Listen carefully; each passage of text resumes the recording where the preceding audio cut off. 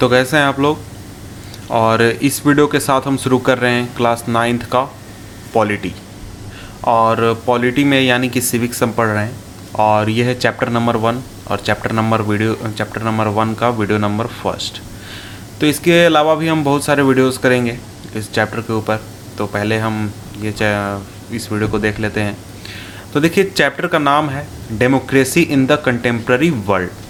तो देखिए, इस चैप्टर में सिंपली हम देखने वाले हैं कि वर्ल्ड में बहुत सारे डेमोक्रेसीज़ के बारे में, कई 2 से 3 डेमोक्रेसीज़ के बारे में, और वहाँ किस तरह से डेमोक्रेसी डेवलप हुई, किस तरह से डेमोक्रेसी आई, और कई जगहों पर हम देखेंगे कि डेमोक्रेसी को हटा भी दिया गया था। तो हम यहाँ वर्ल्ड में डेमोक्रेसी के बारे में पढ़ने वाले हैं कि वर्ल्ड में कहाँ कहाँ डेमोक्रेसीज़ थी, कैसे थी, उसके कुछ एग्जाम्पल। ऐसा नहीं कि हम सारे पढ़ने वाले हैं, कुछ एग्जाम्पल उसके हम पढ़ने वाले हैं। तो यहाँ देखिए, ओवरव्यू आप देखेंगे तो आपको पता चलेगा कि आखिर ये किस लिए है, ये जो बुक है।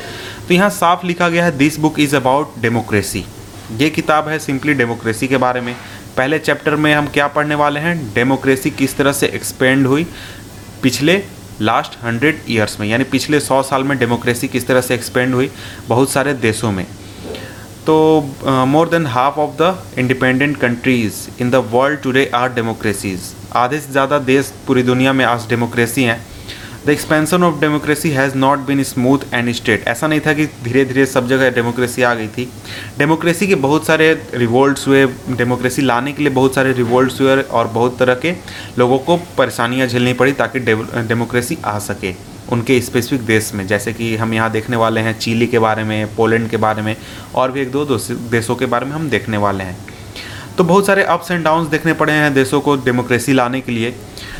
और ये फ़िलहाल भी बहुत ही अनस्टेबल और अनसर्टेन अचीवमेंट है, क्योंकि अगर मान लीजिए किसी देश में डेमोक्रेसी आ भी जाती है तो उसके बाद ऐसा हो सकता है कि वहाँ पर कोई रिवोल्ट हो जाए, सैनिक विद्रोह हो जाए, या फिर किसी और तरह से डेमोक्रेसी को फिर से रिमूव कर दिया जाए।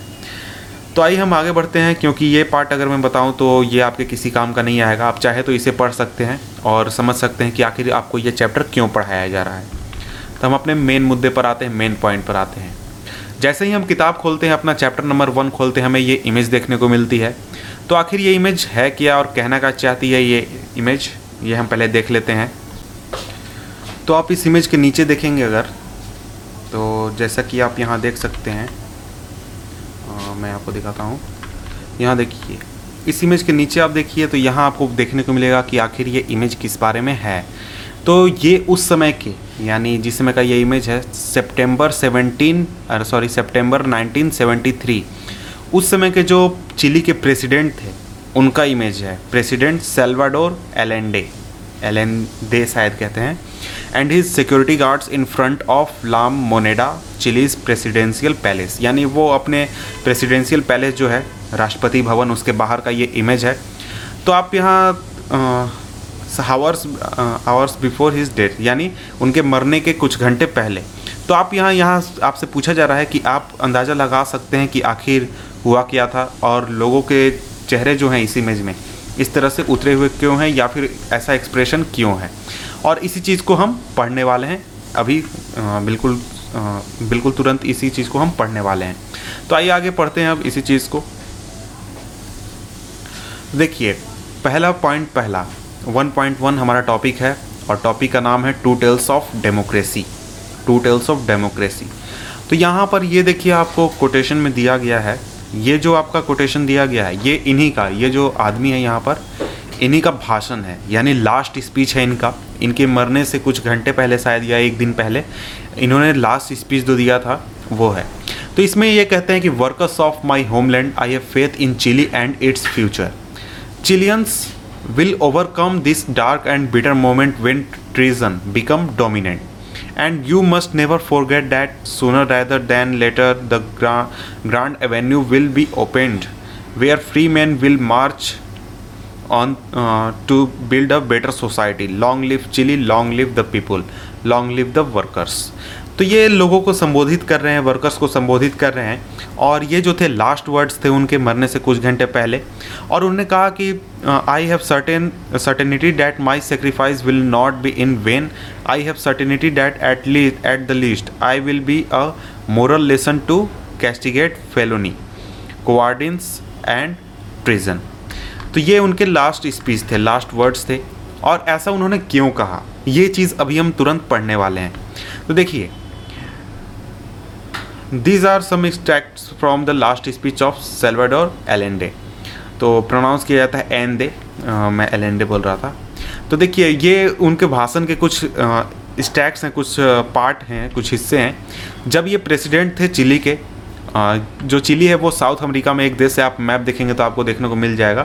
तो ये स्पीच दिया गया था 11 सितंबर 1973 के सुबह में, मॉर्निंग में।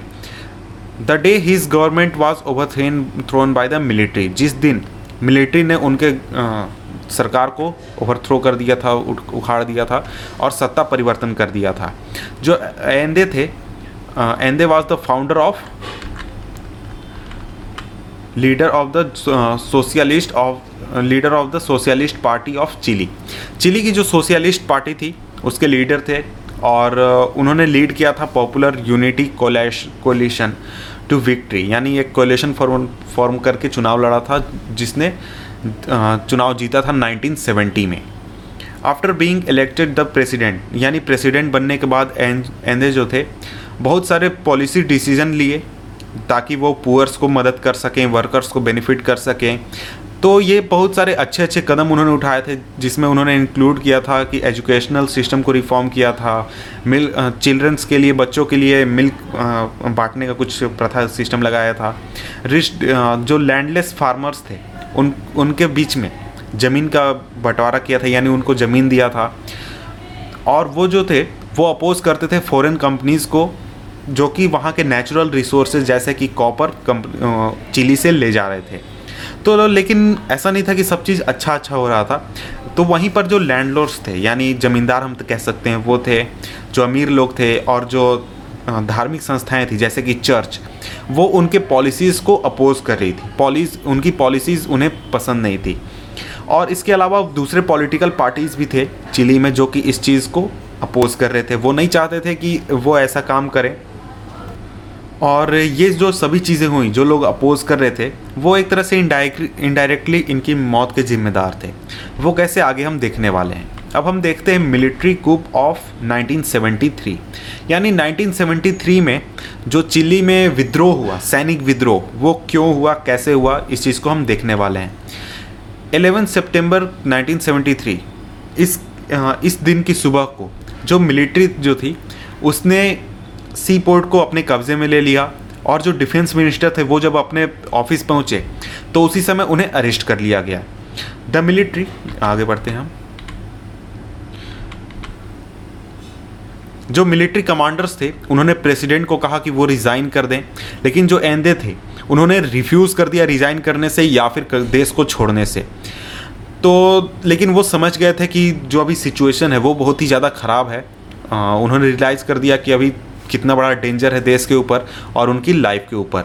इसलिए उन्होंने सुबह में लोगों को एड्रेस किया, रेडियो पर भाषण दिया, शायद रेडियो पर ही भाषण दिया था, रेडियो पर भाषण दिया, और जिसका कि एक हिस्सा आपने अभी थोड़ा देर पहले पढ़ा था।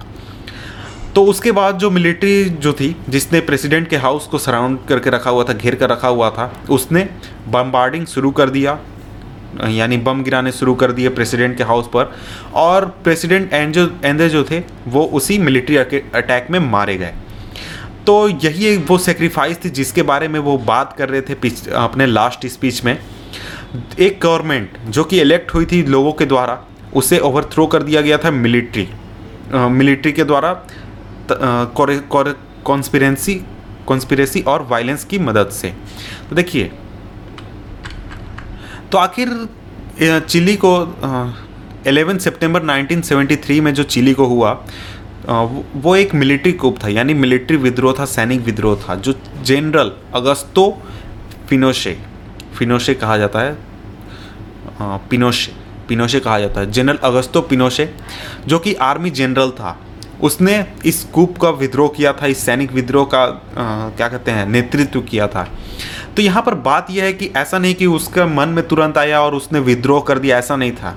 बहुत सारे जो लोग नाराज़ थे सरकार से, जैसे कि जो रिच लोग थे, जो धार्मिक संस्थाएं थी जैसे चर्च भी इस विद्रोह में मदद कर रही थी, और जो जमींदार लोग थे वो भी मदद कर रहे थे। और इसके साथ साथ एक्सटर्नल फोर्सेस भी थी जो इन चीज़ों को मदद कर रही थी। जैसे जो यूनाइटेड स्टेट्स की जो गवर्नमेंट थी वो इस सरकार से खुश नहीं थी। उसका रीज़न आप शायद समझ रहे होंगे कि देखिए, यूनाइटेड स्टेट जो है वो एक तरह का क्या कह सकते हैं, प्रो बिजनेस गवर्नमेंट है, जो कि अपने देश के कंपनियों को बढ़ावा देना चाहती है। लेकिन जो एंदे थे वो विदेशी कंपनियों के खिलाफ थे, और इस वजह से अमेरिका सरकार उनसे काफ़ी ज़्यादा नाराज़ थी। और ऐसा कहा जाता है कि जो यूनाइटेड स्टेट्स अमेरिका का जो सरकार था उस समय का, उसने मिलिट्री जनरल का मदद किया था ताकि एंदे के रूल को ख़त्म किया जा सके, और उनको यहाँ तक कि फ़ंड भी दिया था, यानी पैसे भी पहुँचाए थे, हथियार भी पहुँचाए थे, ताकि विद्रोह को सही तरीके से अंजाम दिया जा सके। जो फिनोशे था जनरल, वो प्रेसिडेंट बन गया, क्या कहते हैं, चिली का प्रेसिडेंट बन गया, और उसने करीब 17 सालों तक चिली को आगे रूल किया। और जो गवर्नमेंट इलेक्ट की गई थी लोगों द्वारा, अब पावर पूरी तरह से शिफ्ट हो गई थी मिलिट्री जनरल्स के हाथों में, मिलिट्री ऑफिसर्स के हाथों में। नीचे करता हूँ, मिलिट्री ऑफिसर्स के हाथों में पूरी ताकत पहुंच गई थी, और लोगों को अब कोई अधिकार नहीं था कि वो कुछ कह सकते थे या फिर कुछ कर सकते थे। जो मिलिट्री ऑफिसर्स थे वो जो चाहते थे वो करते थे, जिस तरीके से चाहते थे वो करते थे। उनको कोई क्वेश्चन करने वाला नहीं था, उनको कोई कुछ करने वाला नहीं था। तो एक तरीके का मिलिट्री डिक्टेटरशिप इस्टेब्लिश हो गया था चिली में। जो फिनोशे की जो गवर्नमेंट थी, यानी फिनोशे की जो सरकार थी, वो लोगों को काफ़ी ज़्यादा टॉर्चर करने लगी, उन्हें मारने लगी, और बहुत सारे लोगों को मार भी दिया गया जो कि एंदे को सपोर्ट करते थे या फिर जो डेमोक्रेसी की मांग कर रहे थे। तो इनमें से कुछ जो लोग इंक्लूडेड हैं जो कि फेमस हैं, वो उस समय के जनरल अल्बर्टो बैशे ऑफ, जो चिलियन एयरफोर्स के लीडर थे, यानी जनरल थे। और उनके अलावा दूसरे भी ऑफिसर जो थे जिन्होंने जनरल का मदद करने से इनकार कर दिए थे, यानी जो हमारा अगस्टो फिनोसे जनरल था, आर्मी का जनरल, उसका मदद करने से जिन ऑफिसर्स ने इनकार किया उनको भी अरेस्ट कर लिया गया या फिर मार दिया गया। तो इसके साथ ही जो अल्बर्टो बैशे जो था, जो एयरफोर्स का जनरल था, उसको मार दिया गया, और उसके जो वाइफ थी, उसकी वाइफ और उसकी बेटी को प्रिजन में डाल दिया गया, जेल में डाल दिया गया, और काफ़ी ज़्यादा टॉर्चर किया गया। और इसके अलावा करीब 3000 लोग मिलिट्री द्वारा मार दिए गए, और बहुत सारे लोगों को मिसिंग घोषित कर दिया गया, यानी लापता घोषित कर दिया। और आज तक कोई नहीं जानता है कि उन लोगों के साथ क्या हुआ और वो लोग कहाँ हैं। तो अब हम आगे बढ़ते हैं। तो यहाँ आप इमेज देख सकते हैं।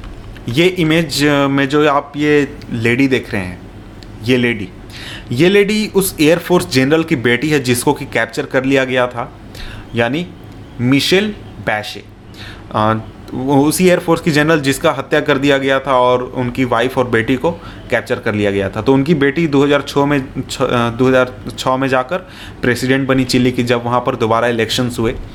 तो हम देखेंगे कि किस तरह से वहाँ पर डेमोक्रेसी रिस्टोर हुई और किस तरह से फिर से चुनाव होने लगे। तब हम देखते हैं कि आखिर रिस्टोरेशन ऑफ डेमोक्रेसी कैसे हुआ चिली में। जो फिनोशे की जो मिलिट्री डिक्टेटरशिप थी वो ख़त्म हुआ जब उसने डिसाइड किया 1988 में रेफरेंडम कराने के लिए। उसे पूरी तरह से कॉन्फिडेंस था कि जब ये रेफरेंडम होगा तो लोग जो होंगे वो उसके सरकार से काफ़ी ज़्यादा खुश होंगे, और वो बोलेंगे कि ठीक है, आप और भी आगे रूल कर सकते हैं जितने दिन आप चाहते हैं। तो लेकिन जो लोग थे चिली के, वो भूले नहीं थे अपने डेमोक्रेटिक ट्रेडिशंस को, यानी किस तरह से वो सरकार चुनते थे, किस तरह से अपने आवाज़ उठाते थे, इन चीज़ों को वो भूले नहीं थे। तो इसीलिए उनका जो वोट था वो नहीं की ओर गया कि वो फिनोशे की सरकार को नहीं चाहते हैं। तो ये जो था, ये आगे चलकर फिनोशे को अपना हाथ धोना पड़ा सत्ता से, अपने मिलिट्री पावर से और अपने पॉलिटिकल पावर से। तो यहाँ पर आप ध्यान दे सकते हैं कि जो एंदे जो थे जिनकी हत्या कर दी गई थी 1973 में, उन्होंने जो एक्सप्रेस किया था अपने भावनाओं को कि देखिए जो ट्रीजन है, यानी विद्रोह, क्वार्डेंस और फेलोनी, इन सभी को पनिश किया जाएगा अंतिम में। वो फाइनली ऐसा कुछ हो गया था कि फिर से डेमोक्रेसी रिस्टोर होने के चांसेस हो गए थे, मिलिट्री डिक्टेटरशिप ख़त्म होने की स्थिति आ गई थी। और पॉलिटिकल फ्रीडम वाज रिस्टोर्ड, उसी समय में पॉलिटिकल फ्रीडम रिस्टोर हो गया। और उसके बाद आज तक चिली में करीब 4 प्रेसिडेंशियल इलेक्शन हो चुके हैं, जिसमें कि different parties, political parties participate कर चुकी हैं और जीत चुकी हैं। Slowly the army's role in the country government has been eliminated, और धीरे धीरे जो आर्मी का रोल था कंट्री की सरकार में, चिली के सरकार में, उसको कम कर दिया गया, ख़त्म कर दिया गया। The elected government that came to power ordered inquiries into Pinochet's rule, तो जो सरकार बनी इलेक्शन होने के बाद, उसने ऑर्डर किया कि फिनोशे के सरकार के दौरान जितनी भी चीज़ें हुई हैं उन सभी चीज़ों को इंक्वायर किया जाए, उन सभी चीज़ों का तहकीकात किया जाए कि आखिर हुआ क्या था, क्या क्या चीज़ें ख़राब चीज़ें हुई, क्या क्या अच्छी चीज़ें हुई, इन सभी चीज़ों का पता लगाया जा सके। तो जांच में ये पता चला कि फिनोशे की जो सरकार थी वो केवल ब्रूटल नहीं थी, वो बहुत ही ज़्यादा करप्ट भी थी। उसमें बहुत सारे घोटाले भी हुए थे, बहुत सारे पैसों की चोरी भी हुई थी। तो हाँ, यहाँ पर मैंने आपको जो बताया था वही यहाँ पर लिखा हुआ है कि लिटिल रेफरेंस आपने देखा था कि जनरल भैशेस daughter who was imprisoned and tortured along with her mother, तो वही लड़की आगे चलकर, जो मिशेल बैसे मैंने आपको तस्वीर दिखाई थी, वही आगे चलकर 2006 में चिली की प्रेसिडेंट बनी। तो वो एक मेडिकल डॉक्टर थी और मॉडरेट सोशलिस्ट थी, सोशलिस्ट आइडियोलॉजी को फॉलो करती थी। Michelle became the first woman to be a defence minister in Latin America, पूरे लैटिन अमेरिका में वो पहली महिला थी जो कि डिफेंस मिनिस्टर बनी थी। तो in the presidential election she defeated, जो प्रेसिडेंशियल इलेक्शन हुए थे उसमें जो लेडी थी उसने डिफीट किया चिली के सबसे अमीर आदमी को, वन ऑफ द अमीर, ऐसा नहीं कि सबसे अमीर।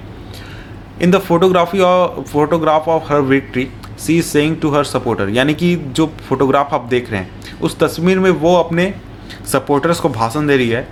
Because I was the victim of hatred, I have dedicated my life to reverse that hatred and turn it into understanding, tolerance and why not say it into love.